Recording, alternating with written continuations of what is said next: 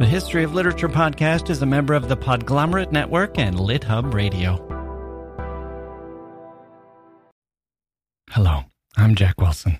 Welcome to the History of Literature.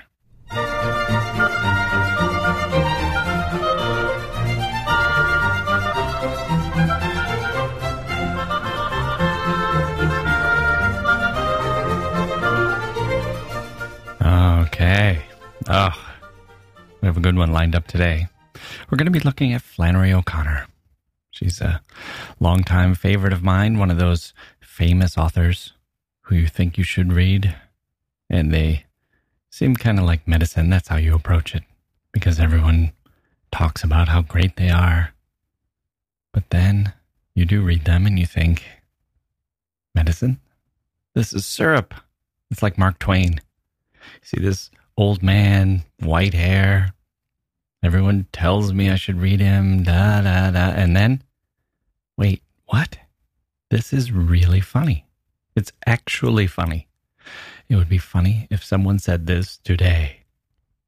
That's Mark Twain. Go read his essay on James Fenimore Cooper sometime. What a classic. What a classic takedown. If you're into literature, and I'm going to assume that you are, you're listening to this podcast, it's like the equivalent of porn for you. It's literary porn. Have you read that essay? I should do a whole episode just on that essay. But here's a little bit. He's talking about the novel Deerslayer. This is Twain's review of Deerslayer. He writes, Cooper's art has some defects. In one place in Deerslayer, and in the restricted space of 2/3 of a page, Cooper has scored 114 offenses against literary art out of a possible 115. It breaks the record. Don't you want to keep reading? It gets better. He dissects the flaws, and you'll never read James Fenimore Cooper the same way again. Hey, are you reading Cooper, by the way? The Last of the Mohicans? Did someone tell you to read that? Did you read the College Board's recommended list of books for college readers? You don't need to read James Fenimore Cooper. That was part of our 2-part episode about the greatest books ever. Cooper is off the list. Anyway, read the Twain essay. It's a wonderful essay, a masterful piece of writing by a genius. O'Connor's a little like this, too. I don't mean the humor, although she is humorous. It's a bitter, deadpan humor. But this is the thing. This is how she's like Twain. You hear Flannery O'Connor's name all the time, and you hear that she's Catholic. And you see those pictures of her wearing those cat's eye glasses. That was me. That was how I first encountered Flannery O'Connor, that picture of her with the cat's eye glasses, and I thought, this is my grandmother. And it was, essentially, that was my grandmother's era. And although I totally loved both my grandmothers, I didn't expect them to be suspenseful, or subversive, or shockingly violent, or darkly funny, or extremely good at their craft. Well, actually, they were that, but their craft was not fiction writing, was making pancakes with lots of butter. Hey, speaking of loving grandmothers, I hope you were fortunate enough to grow up with loving grandmothers yourself. And wouldn't those grandmothers be pleased that you're listening to the History of Literature podcast? Of course they would be. Well, why not make them even happier by subscribing today? You can do so by signing up at iTunes and Stitcher. Oh man, guys, we have officially reached rock bottom. This might be the worst promotion ever. It's not only bad, but completely shameless. Your grandmother would be proud. What's next? Puppies? Who wrote that? You? You, in the corner. You? Is that... Why are you here? Why are you just watching me? Why are you even in here? Just to get... No, don't look away. Put your hand down. Covering your eyes isn't going to save you here. Back to the show. My apologies for the promotion, but we do like subscribers. And we're very appreciative of you telling all your friends and sharing us and all that good stuff. I've been getting some amazing emails lately. I love to get them. I respond to all of them, and it's me responding. It's not my staff. So take a few clicks. Tell us what you're thinking about. Rate us, review us, and really make our day. Okay, back to Flannery O'Connor. So I was wrong about her. I was misled by the photos, maybe. Although I have since encountered one amazing photo of Flannery O'Connor.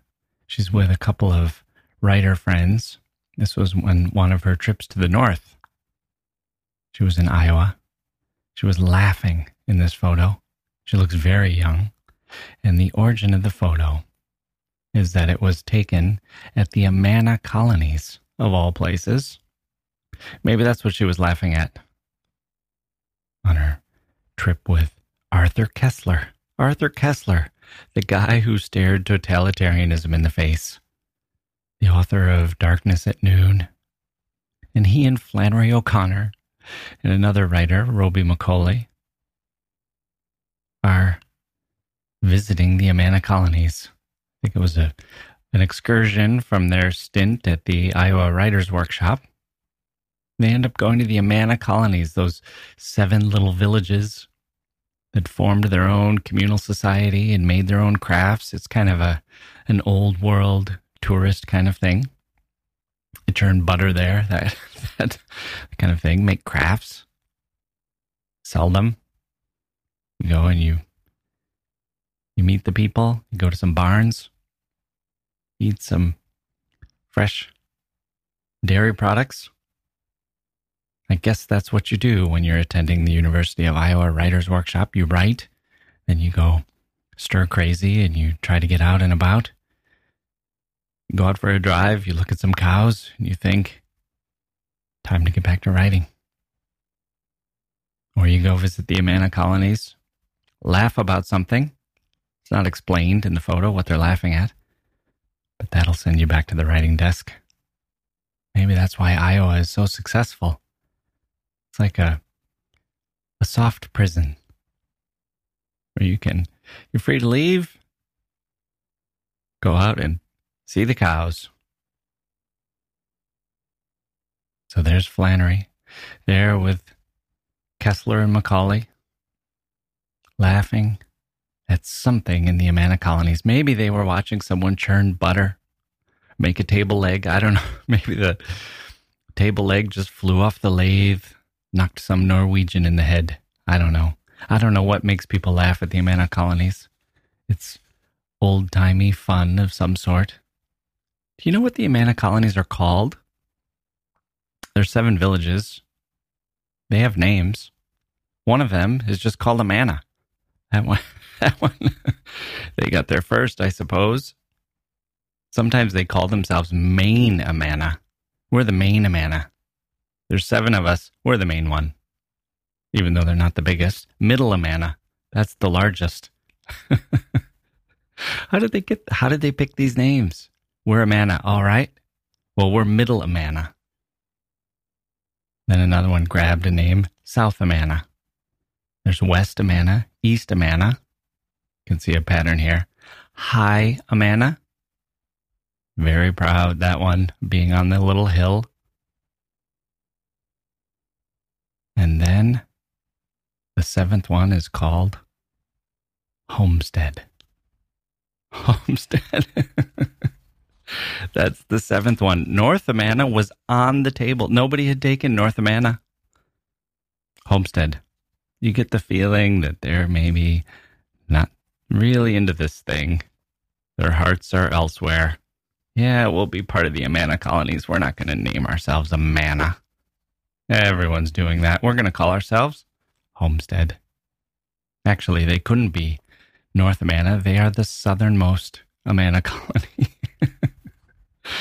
That's what their name probably is, a protest. You can see the town elders going to the leadership of the... they show up at the Amana colonies meeting. Okay, here we are. We've decided on our name, South Amana. Well, that's already taken. What? But we're all the way down here. We all right, fine. We'll be Homestead. Maybe that's what Flannery and her friends were laughing at. How South Amana stole Homestead's rightful name. Anyway, that photo makes me wish that I had known Flannery O'Connor. And although I thought of her as grandmotherly, it was my grandmother when she was young. So young, before I was born. Flannery lived a young life. Her struggles with her disease and her religion and her southernness, her identity, I think all those things aged her somewhat ahead of her time. She was mature as a writer and a thinker, but she was young. She was always young. She was never old. When she was at the Amana colonies in that photo, she was 22. At 26, she was diagnosed with lupus, the disease that she knew was deadly. She knew what lupus meant because she had seen her father suffer from it and die when she was only 16. So she was diagnosed with lupus at 26, and she was given 4 years to live. She eventually lived 13 years with the disease, writing all the time, even as her body began to suffer increasingly. And then she passed away at 39. 39. So young. This photo of her at the Amana colonies, you should check it out. It's on my website, historyofliterature.com and jackwilson.com, Jacke Wilson.com. She's young. She's having fun. And it's the sort of Flannery O'Connor that you can imagine writing the stories that she did. So, I was wrong about her once. Because she was my grandmother's generation, I attributed all these grandmotherly qualities to her. She wasn't a grandmother. She was a young, vibrant writer. And then I was wrong about her a second time because I had an entire plan for this episode that I basically had to rethink, tear it all up. I was working from memory and I forgot something important, something crucial to our understanding of Flannery O'Connor and how we approach her works today, something we need to pursue, and I had left it out. So, here's what we're going to do. This is going to be a 2-part episode. I'm going to go with my original plan, just as it was, which is going to eventually lead us into the tricky area, the part that I had forgotten. The first part of this 2-part episode, the first episode will frame our question, the questions that we need to analyze further. Then, in part 2, we will take that on directly. Okay? Hey, I never said this would be an easy journey. It's a bumpy ride. So, buckle up. Here we go. Flannery O'Connor, part 1.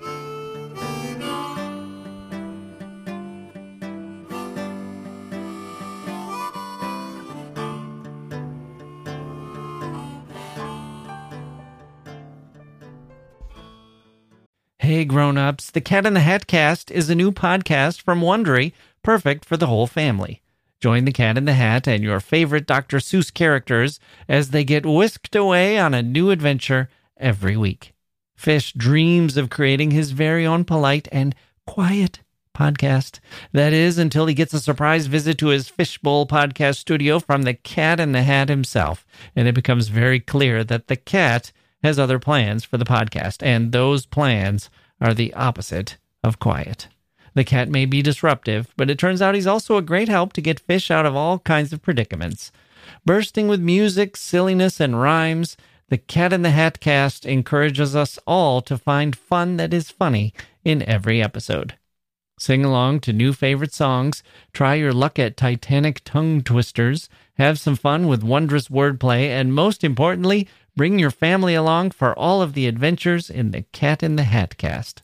Follow the Cat in the Hat Cast on the Wondery app or wherever you get your podcasts. You can listen to the Cat in the Hat Cast ad-free right now by joining Wondery Plus in the Wondery app or Wondery Kids Plus in Apple Podcasts.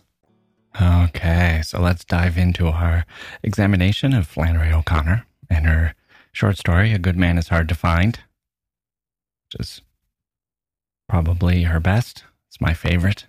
For those of you completely new to O'Connor, she was a writer from the American South. She was born in Savannah, Georgia, a port city, an artistic community.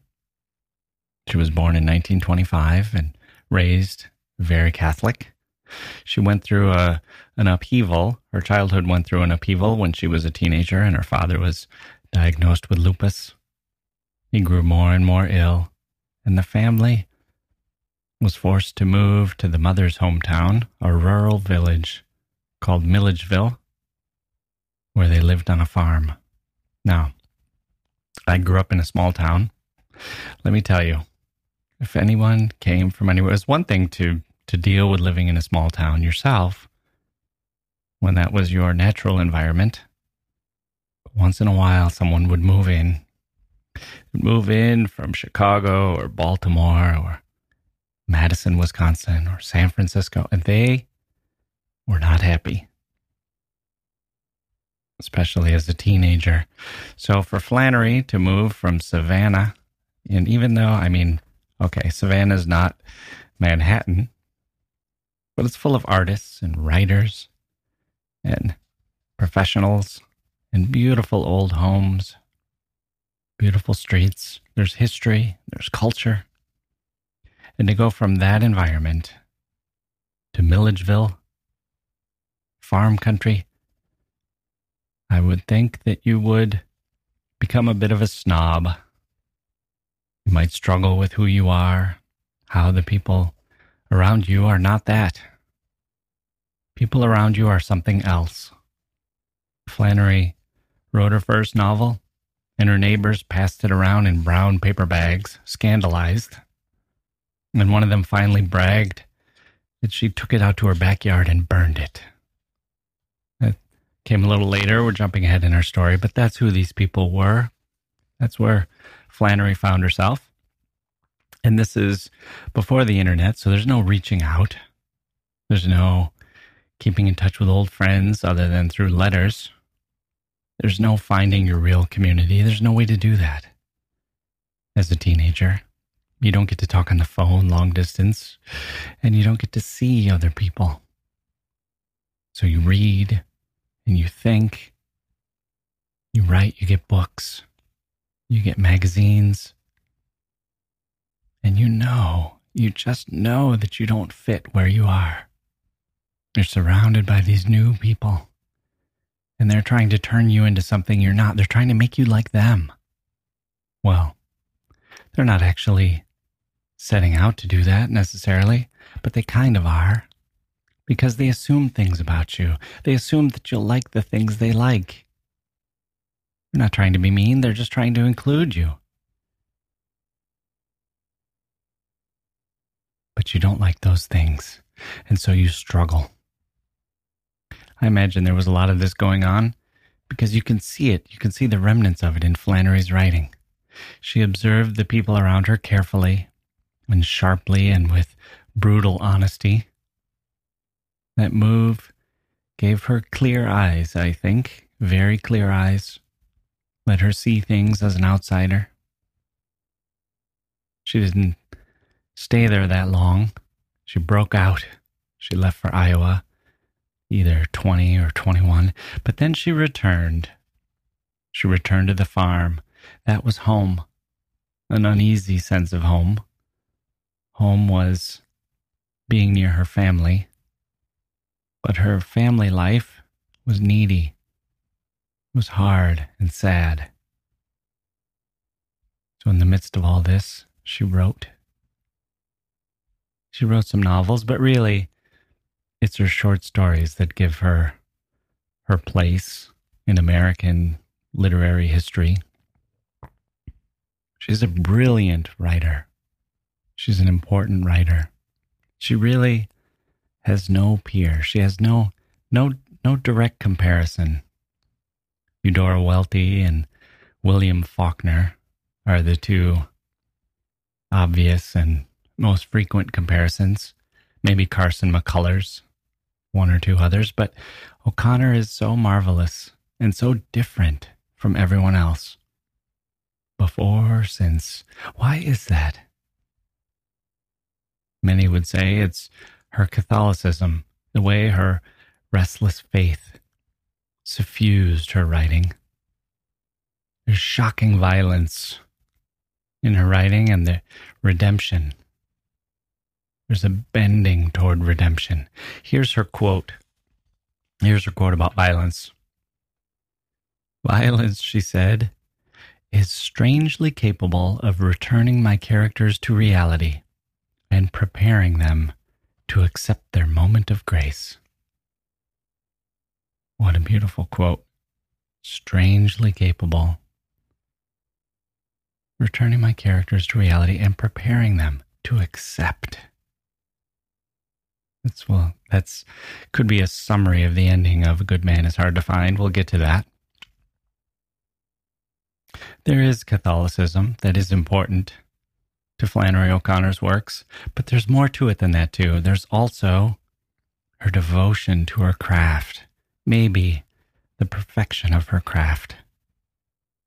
Recently, I recorded an episode where Mike, the president of the Literature Supporters Club, and I discussed endings.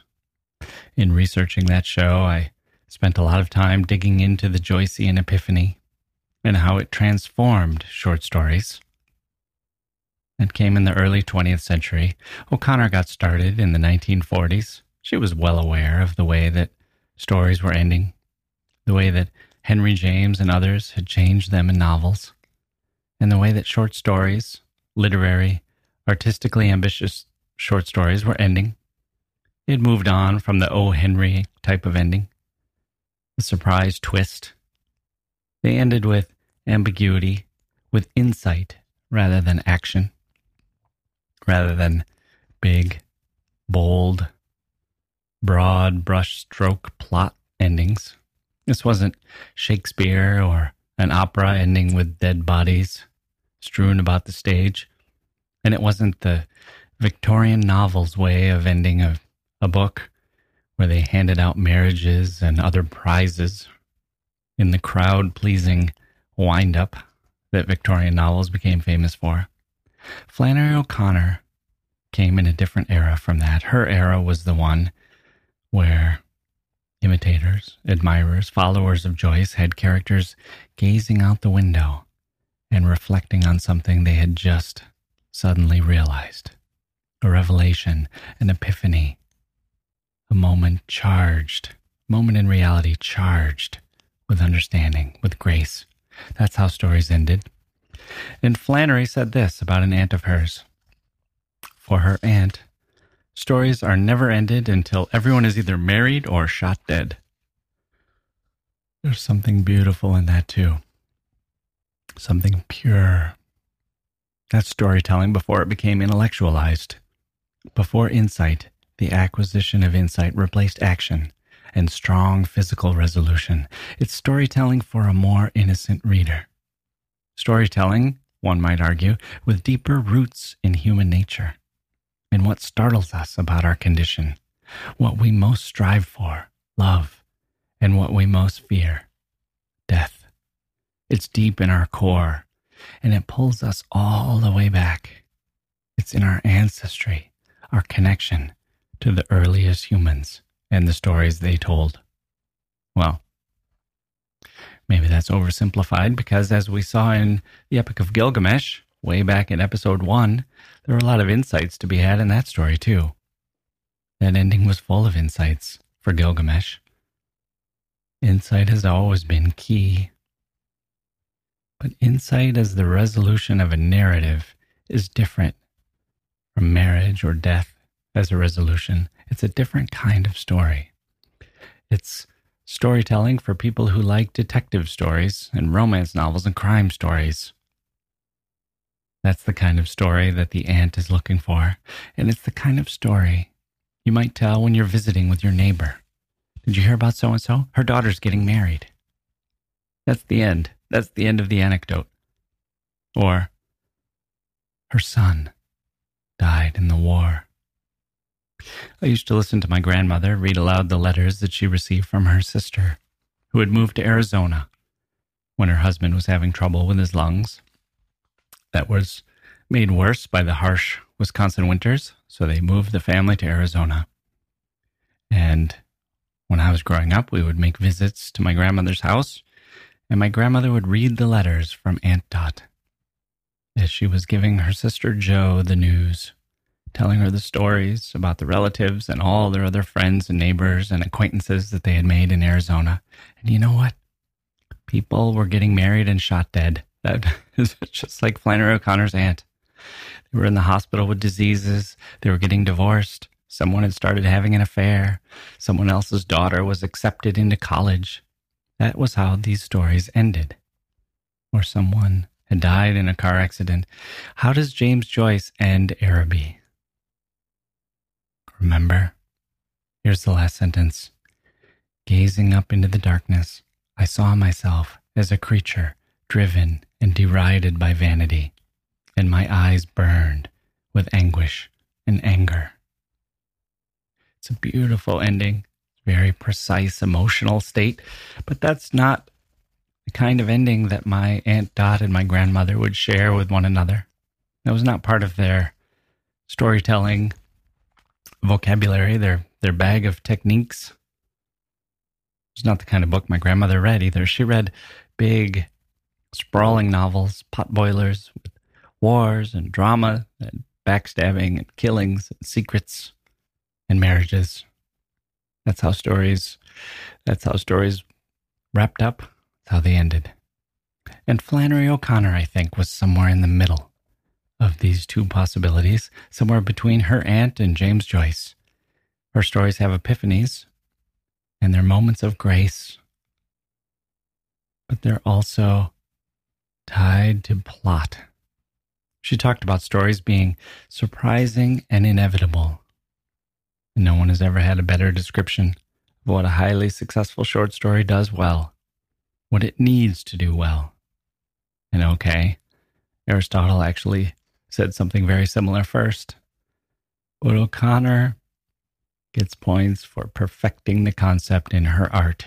We're going to see this in A Good Man is Hard to Find when we get there. But first, here's another quotation. Writing a novel, she said, is a terrible experience, during which the hair often falls out and the teeth decay. I'm always irritated by people who imply that writing fiction is an escape from reality. It is a plunge into reality, and it's very shocking to the system. End quote. Flannery O'Connor gave us so much of herself when she was writing these stories. Now, wanted to tell you about this too. I have 1 degree of separation from Flannery O'Connor. I need to mention here a professor of mine, an old professor from years ago, named Richard Stern. He was a creative writing professor, although I didn't have him for that. I had him for literature. I took 2 courses of his. I think one was called Studies in Narrative, and another was called Towards Modernity. He was a writer, maybe the first novelist I had ever met. Stern was, this was the quote one reviewer wrote, he was almost famous for not being famous. It's a great quote. Another quote was that he was, quote, the best American author of whom you have never heard. It was a curious position to be in. Stern himself once said, I was a has-been before I'd been a bin. He was close friends with Saul Bellow and Philip Roth, whose literary fortunes just rose and rose and rose and rose. They started out together like 3 rockets on the launching pad. The other 2 shot off, one to the moon, the other to Mars. And Stern's just stayed where it was, shooting out a fury of combustible gases before the scientists finally have to abort the mission.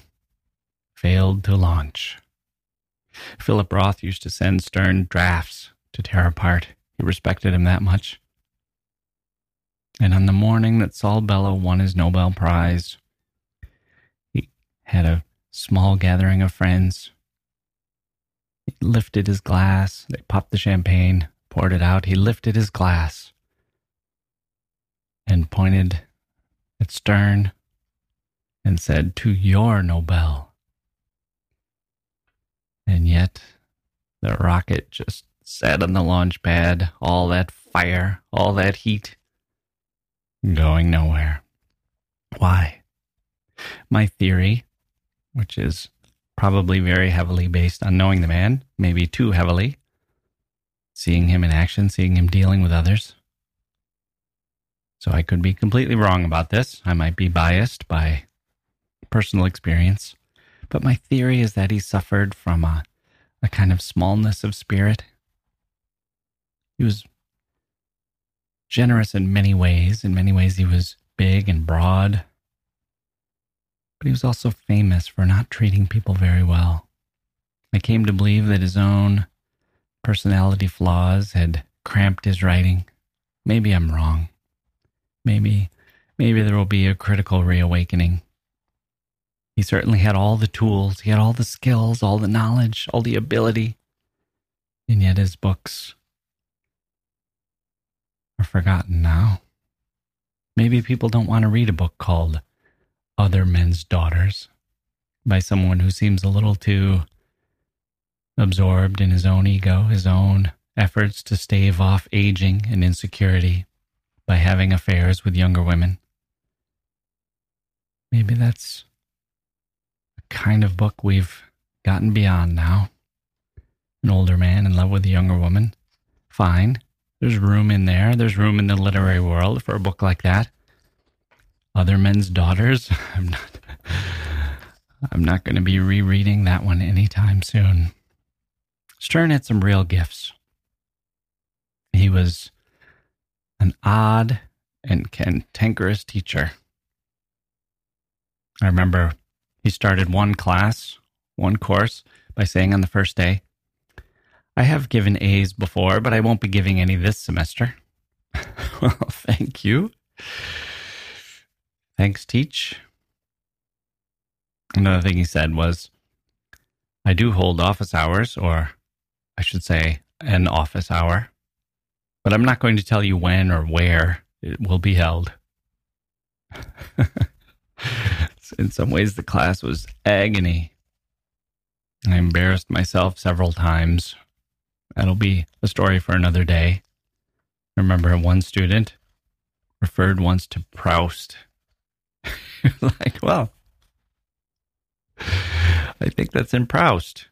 I thought Stern might stand up and walk out of the room. Once I went to a bookstore in Evanston, which is on the north side of Chicago, a northern suburb of Chicago. It's the home of Northwestern. A lot of good bookstores up there. I went up there, kicking around. I noticed one of Stern's books. So I bought it. And the bookstore owner said, "What course do you have him for?"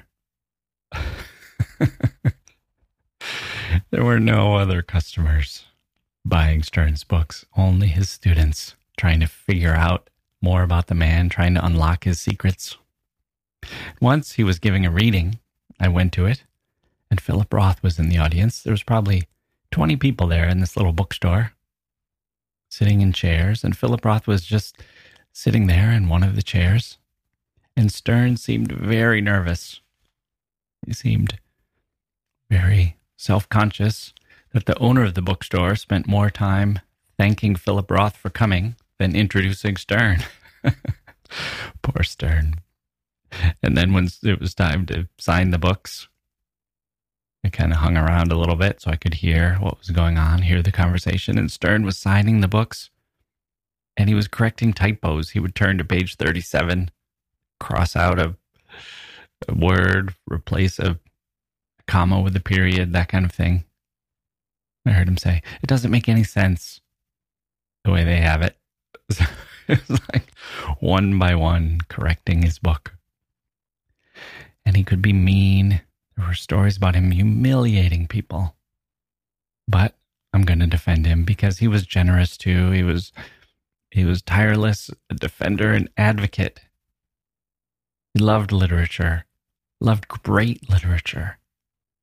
And he was in the mix himself. He was in the game, fighting and hustling, being a literary guy, spending his life doing that, loving and hating, fighting battles, writing essays, writing criticism, doing his best with his own fiction. He was a big-hearted man and a narrow, pinched one at the same time. He was probably at his best with his peers, who treated him as their equal. And then he went out in the real world, and nobody treated him that way, and it made him bitter and frustrated. But I learned from him. I learned what he read and how he read it. He exposed me to Proust and Rilke and Kierkegaard and Beckett, many others. And so, there he is, the one writer in my young life, and I find myself being drawn to creative writing, to fiction, and I could not have had a weirder model, because he could not have been any more different from me. And I'm trying to figure out who he is and how he got that way and what it means that he writes novels. How does one do this? How does one earn a living at this? Who picks you? And nobody seems to buy his books. But there he is, the novelist I know. And he keeps popping up in a lot of biographies I was reading, a lot of essays. He's always described as a novelist. He's always described as a friend of Saul Bellow. He's always there with a good quote. Stern, of course, here's the passage I remember from Mark Harris's book about Saul Bellow. Mark Harris wrote Bang the Drum Slowly. He wrote baseball books. He wrote a book about Saul Bellow called Saul Bellow Drumlin Woodchuck. It's actually called that. And there's a scene when some guys were arguing over something in Proust, what some passage or other said. And then Harris says, Stern jumped to his feet, pulled out a copy of Remembrance of Things Past, and of course turned right to the passage. That was Stern. That's what it told me about who Stern was. And he could stand up and turn right to the page, and that everyone recognized, well, let's just ask Stern, he'll know. The of course in that sentence, of course turned right to the passage. That tells you how Stern was perceived by his pals and his group, where he stood within that group. That's the sunnier side of the man. Weighed against this were his failed marriages, his estranged children, students who loathed him. The general take on him was that his own dreams had been ruined, so now he wanted to ruin everyone else's too. There was a rumor that he single-handedly kept the creative writing department tiny at my school. He wanted to be the only gatekeeper there, and he wanted to keep the gate shut tight, mostly. So that's who I was trying to investigate in those years, my only model as a writer, and I kept seeing these strange moments of success. I mean, really, how many writers does Saul Bellow toast? And yet, he has these horrible moments of failure, too. Somewhat going on kind of long about Richard Stern, my apologies, but someone should write a movie about this guy. He was famously misguided. He oversaw the Chicago Review. He once squelched a story. We're not running this, garbage. It turned out to be an excerpt of Naked Lunch, the famous book by William S. Burroughs, the sort of story that a university journal would kill to publish. Something that puts the journal on a map. Nope.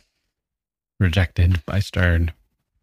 Or he once reviewed a book for the New York Times Book Review.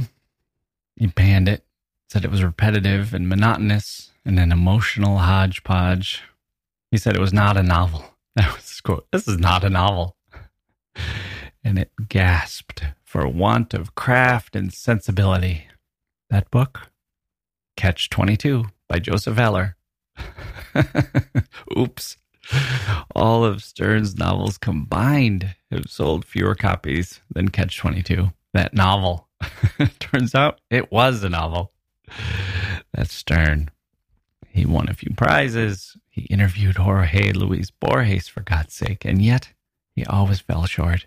always failed to launch. He was fascinating to me. I owed him a lot. Someday I'll tell that whole story. I think I've told bits and pieces of it before, here and there, but sometime I'll really try to do it justice. But this story, this whole entire long, extended digression into Richard Sterne is really because of his friendship with a single author, Flannery O'Connor. I was floored when I learned this. It could not seem more different. Sterne, the East Coast intellectual, the forbidding, highbrow novelist, the guy who traveled to Europe and met Thomas Mann for lunch and rode on gondolas with Ezra Pound when the two of them were living in Venice. And Flannery, a kind of Southern saint, a regional writer, the one whose work transcended her location, a Catholic living with her mother, wearing those cat's eye glasses, and the horrible, horrible ending, her struggle with the painful disease, the early death at age 39. I could see Sterne with Bellow and Roth, Chicago connections, Jews, smartasses, bookish professors. But Sterne and Flannery O'Connor were friends.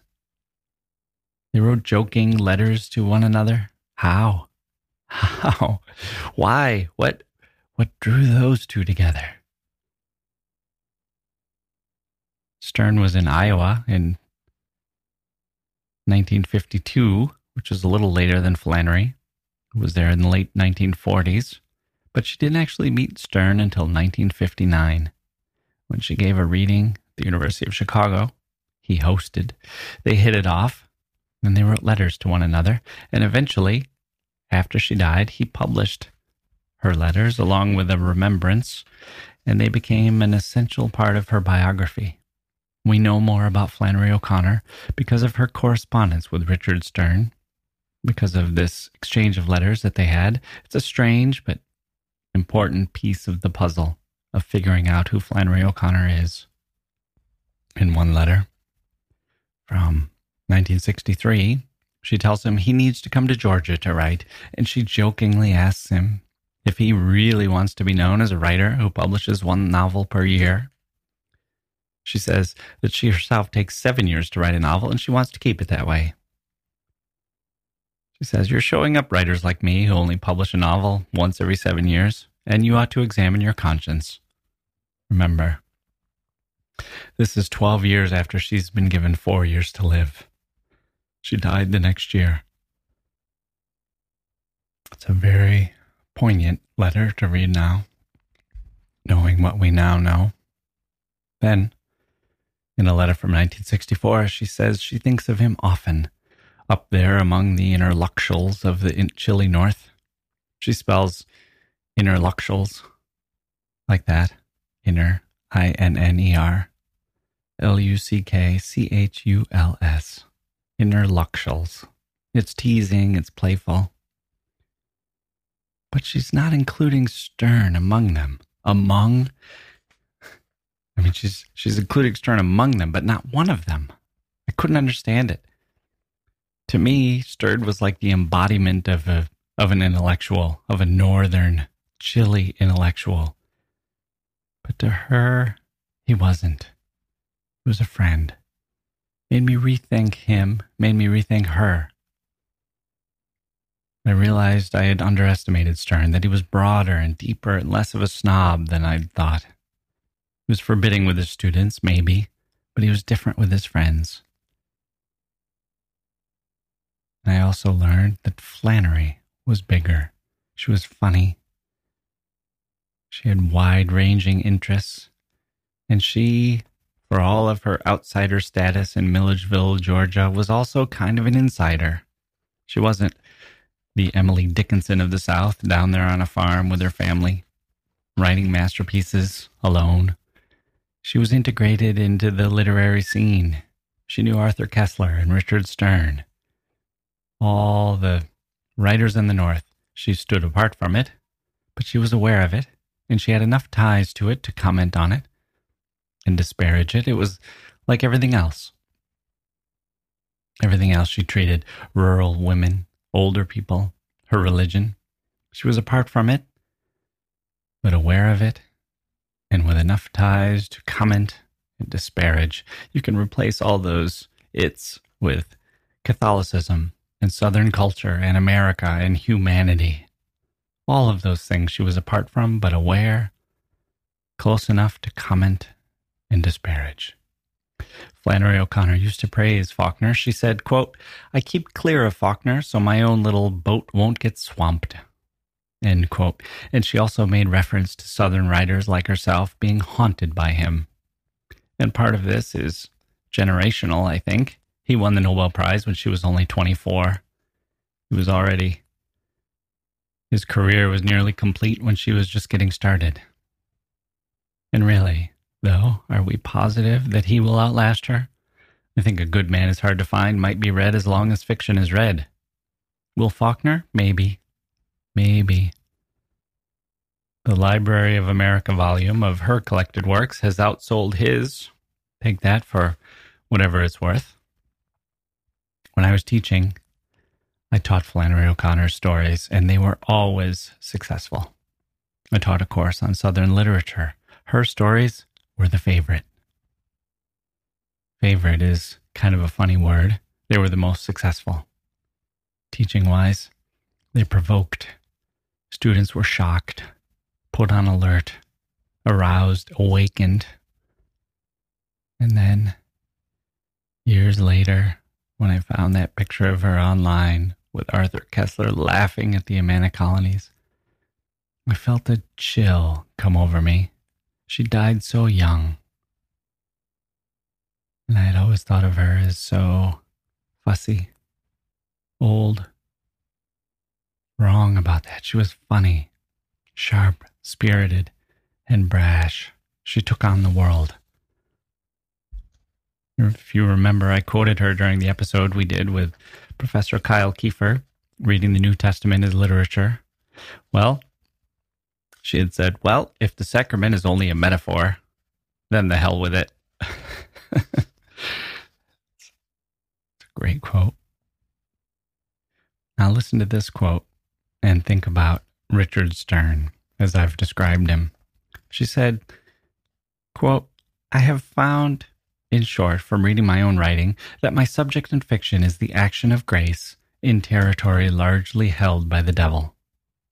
I have also found that what I write is read by an audience which puts little stock either in grace or the devil. You discover your audience at the same time and in the same way that you discover your subject, but it is an added blow." What a quotation. What a quotation. An added blow. Discovering who your audience is an added blow. Who were these readers she was talking about who cared little for grace or the devil?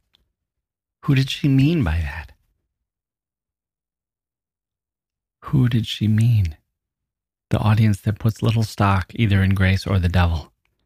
Did she mean the intellectuals who praised her? She also said that every piece of writing from the South would be called grotesque by the Northerners, unless it actually was grotesque, in which case it would be called realistic. Who was she saying that about? Her readership? The publishing world? Who did she hope would be reading her works? Who was the audience that she discovered that gave her the added blow once she discovered it? Her aunt? People like her aunt? Looking for marriages and characters shot dead? Richard Stern? The northern, chilly intellectuals? Someone in between? Is Flannery O'Connor my favorite author? She's very, very close. I read a story like A Good Man is Hard to Find and think how lucky we are to have had her. She's one of a kind. She's like Mark Twain or Edgar Allan Poe. She doesn't fit into the tradition. She stands apart. She stands alone. She's her own mountain. How lucky American literature is that Flannery O'Connor graced us with her personality and her sensibility and her talent and her genius and her hard, hard work on our behalf, even as she herself was suffering and dying. She didn't give up. She worked. She makes the tapestry that we have, the tapestry of literature, that much more colorful. So, here we go. Have a treat for you now. Listen to this. The name of this is A Good Man is Hard to Find. The grandmother didn't want to go to Florida. She wanted to visit some of her connections in East Tennessee. That's Flannery O'Connor reading her story, A Good Man is Hard to Find, in 1959. Flannery herself. How excellent is that? But here's where I'm going to interject. This is as far as I got in this episode. This was my plan for the episode. I would describe Ms. O'Connor and talk about Richard Stern and her writing and her life. And then we'd go into this story of hers. We'd listen to her read it. And I would do a kind of annotated version of it. I'd play the story and comment as needed. And together, you and I would marvel at her voice, her accent, her intonations of different words, her confidence and her command. And we'd conclude by speculating, by wondering if the ending of this short story is the best ending of any short story anywhere. It's so good. And then I stopped, because we can do all that. It's worthwhile. It's one of the reasons we're here, analyzing literature, celebrating it. But we also have to do more than that, because of this. I'm warning you, there's some disturbing language here. It's coming up straight ahead. If you have tender ears listening, skip ahead 30 seconds or so. This is a passage from later in the story. A Good Man is Hard to Find. Oh, look at the cute little pickaninny, she said, and pointed to a Negro child standing in the door of the shack. Wouldn't that make a picture now, she asked. And they all turned and looked at the little Negro out the back window. He waved. He didn't have any breeches on, June Starr said. He probably didn't have any, the grandmother explained. Little niggers in the country don't have nice things like we do. And that's when I remembered. There's a whole other side of Flannery O'Connor that I haven't even touched.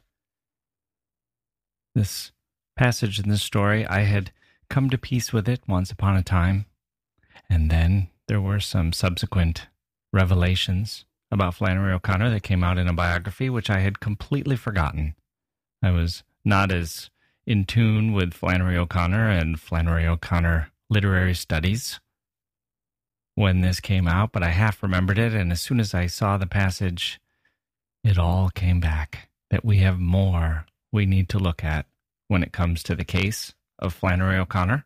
It's going to tell us a lot about her and a lot about ourselves as readers, how we treat authors from the past. Here's what her biographer found. That Flannery O'Connor, in her personal life, in her letters, she told racial, maybe racist jokes. Someone referred to her as a connoisseur of them. The civil rights movement, quote, interested her not at all, end quote, says the biographer. But clearly that wasn't completely true. It did interest her, only sometimes she seemed to be on the wrong side of it, criticizing the protesters, criticizing its leaders, criticizing the people that we, or at least I, now admire. There's some good things, too. She had some praise for Martin Luther King Jr., though some will say the praise was too measured, not strong enough. And you can say what you want. I'll preview some of the arguments here, that this was her era, her milieu, her background, her social group, and they had problems with race, with dealing with issues of race. And the whole country did, frankly. I'm not letting white Northerners off the hook here. And I get it. We shouldn't judge the past by the standards of the present. It's a good principle in general, some of the time. But Flannery O'Connor, well, frankly, I thought she was better than that. I thought she was better. This isn't 1750 we're talking about. It's 1950. It's late enough, and the issues are visible enough that we have a right to expect more from a great writer than being a prisoner of the worst parts of her era, if that's what happened. A lot more. What's the number one skill or feature or quality that we need from authors? I think it's empathy. You can say what you want. I'll put empathy up there against any of the other qualities. Barack Obama claimed that for politicians or presidents as well. He was widely mocked for that. Empathy? Ha ha ha ha ha. Don't you know that as an American president, you're supposed to say strength or courage or resolve? Poor Obama. He's really a writer dressed up as a politician. That's how he's constitutionally formed. That's the hat that he's most comfortable wearing. And he's not wrong. He's not. Politicians need empathy? Of course they do. Anyone leading, anyone in a position of power, whether it's cops or gang leaders or dictators or wardens or teachers or anyone, I want them to have empathy. I do. Or Supreme Court justices. Actually, now that I think about it, that might have been what Obama was talking about. What do you look for in a judge? He says, empathy. And everyone laughed. That was viewed as a gaffe. You're supposed to say, brains. You idiot. You're supposed to say you look for someone who believes that such and such opinion was wrongly decided. You're supposed to say big government, little government.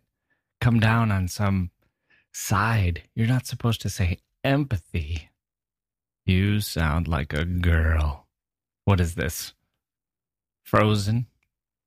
You've been watching Frozen again, Mr. Obama? That's the criticism. I think it's wrong. I think empathy is underrated, severely underrated in all kinds of professions. But not writing, not literature. We accept in literature the importance of empathy. We recognize that empathy is supremely important for an author to have. Who could dispute that? We admire authors for their prose style and their adjectives and their, descriptions of the weather, but we know what we want. We want an author to create believable characters who want things. That's conflict. That's story. It comes from want. It comes from wanting and not getting. That's all it is. That's our story. A character wants and struggles to get. But for us to believe in the want, for us to feel the want, to feel the not getting, to immerse ourselves in the struggle and the excitement and the disappointment and the fear and the triumph, for all that to work, we have to care about the characters. And for that to work, the author has to be able to put themselves in the minds of their characters, to know what that character would say or do, to know what that character wants, to know, to deeply know, not just what, but how that character wants and how they feel about it and how they feel about it when they don't get it. It requires empathy to get to that point, to get to a believable point where we believe in the characters. So, how much of this did Flannery get? How much do we lay at her door? How do we read her if she didn't transcend her environment? If she wasn't one of the best angels? If she was only one of the better angels? If she was just an okay angel? A 51% good angel? Or what if she wasn't an angel at all? If she lacked empathy, is she any good at all? Remember her comment, the sacrament is, if it's just a metaphor, then to hell with it. Well, if Flannery O'Connor was a racist, then to hell with her. Is that where we are? Is that what we're saying? Look, before you send me angry emails, I'm not saying that yet. I'm saying there are more questions here for us to examine. This issue needs to be considered, not because it's important to be politically correct, whatever that is these days, not because certain words trigger certain reactions. I'm not saying to pull books off the shelves. I'm not saying we shouldn't engage. That's the opposite of what I'm saying. I'm saying it's important for us to read carefully, examine our reactions to the works, figure out what we make of this, how we should treat these issues, what should be our system for treating them. That's what literature is. Remember? It calls forth all our powers. We don't shrink from hard questions. We take them on. One of our questions for ourselves is, are we reading this too casually? Are we missing signs that an author is not as astute as we thought? How do we think about this story? Are we being pushed somewhere we don't want to be? Are we learning anything? Are we engaged? Are we disagreeing with it? Is there any profit in any of this? Are we stretched in any way? Are we improved? Or are we just reconfirming our beliefs? Are we the audience? Are we the right audience for this? And there's also this question, setting aside Flannery's personal character, because writers are always flawed, just like every human who's ever walked the planet. Setting aside her personal flaws, does her writing transcend it? We're forced to ask this question about authors who were on the wrong side of fascism, Nazism, and racism. So before we continue with this story, remember, just a couple of weeks ago when I started all this, I was ready to declare this story one of the greatest stories in American literature. And now, I think we need to put that judgment on hold, take a closer look at what we think. We're going to look at these issues. We're going to use Flannery's own words to dig into them. We'll take a close look at the story for what it does well, what it does less well, and what we think of all of it. So, stay buckled. That's going to be part 2 of our look at Flannery O'Connor and her story, A Good Man is Hard to Find.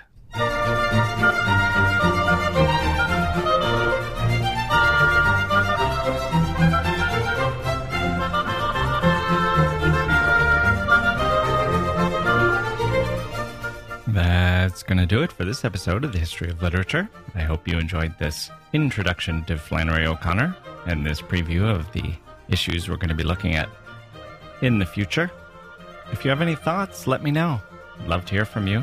You can send me an email at jackwilsonauthor@gmail.com. That's JACKE wilsonauthor@gmail.com. Or you can leave me a comment at historyofliterature.com or jackwilson.com. Let me know what you think. These are not easy issues. I'd love to have more voices, more opinions, more things to consider. I'm sure you have thoughts, and I'd love to hear them. We're also on Facebook at History of Literature. And as a reminder, you can find us on iTunes and other podcast apps. Android is very easy to do, people. There are lots of ways to subscribe. You go to the purple icon on your phone, the app icon, the one that says podcasts, and tap it, type in History Literature, and there we are. And then use your phone to broadcast this message to all your friends. Here's a message you could send. Dear friends, I just subscribed to a wonderful podcast called The History of Literature with Jack Wilson. Check it out. You won't be disappointed. And then you can sign it. Love me. Love, comma, insert your name. I don't know why. It just feels right. Okay.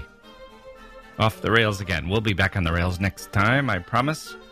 We'll be looking at, what do we have next? Bad poetry? That's coming up soon. And endings. Short story endings, novel endings. Conversation with the president of the Literature Supporters Club. We have some good guests in the works. And eventually, soon in the future, we'll return to the subject of Flannery O'Connor. It's all part of our journey. I'm Jack Wilson. Thanks again for listening, and we'll see you next time.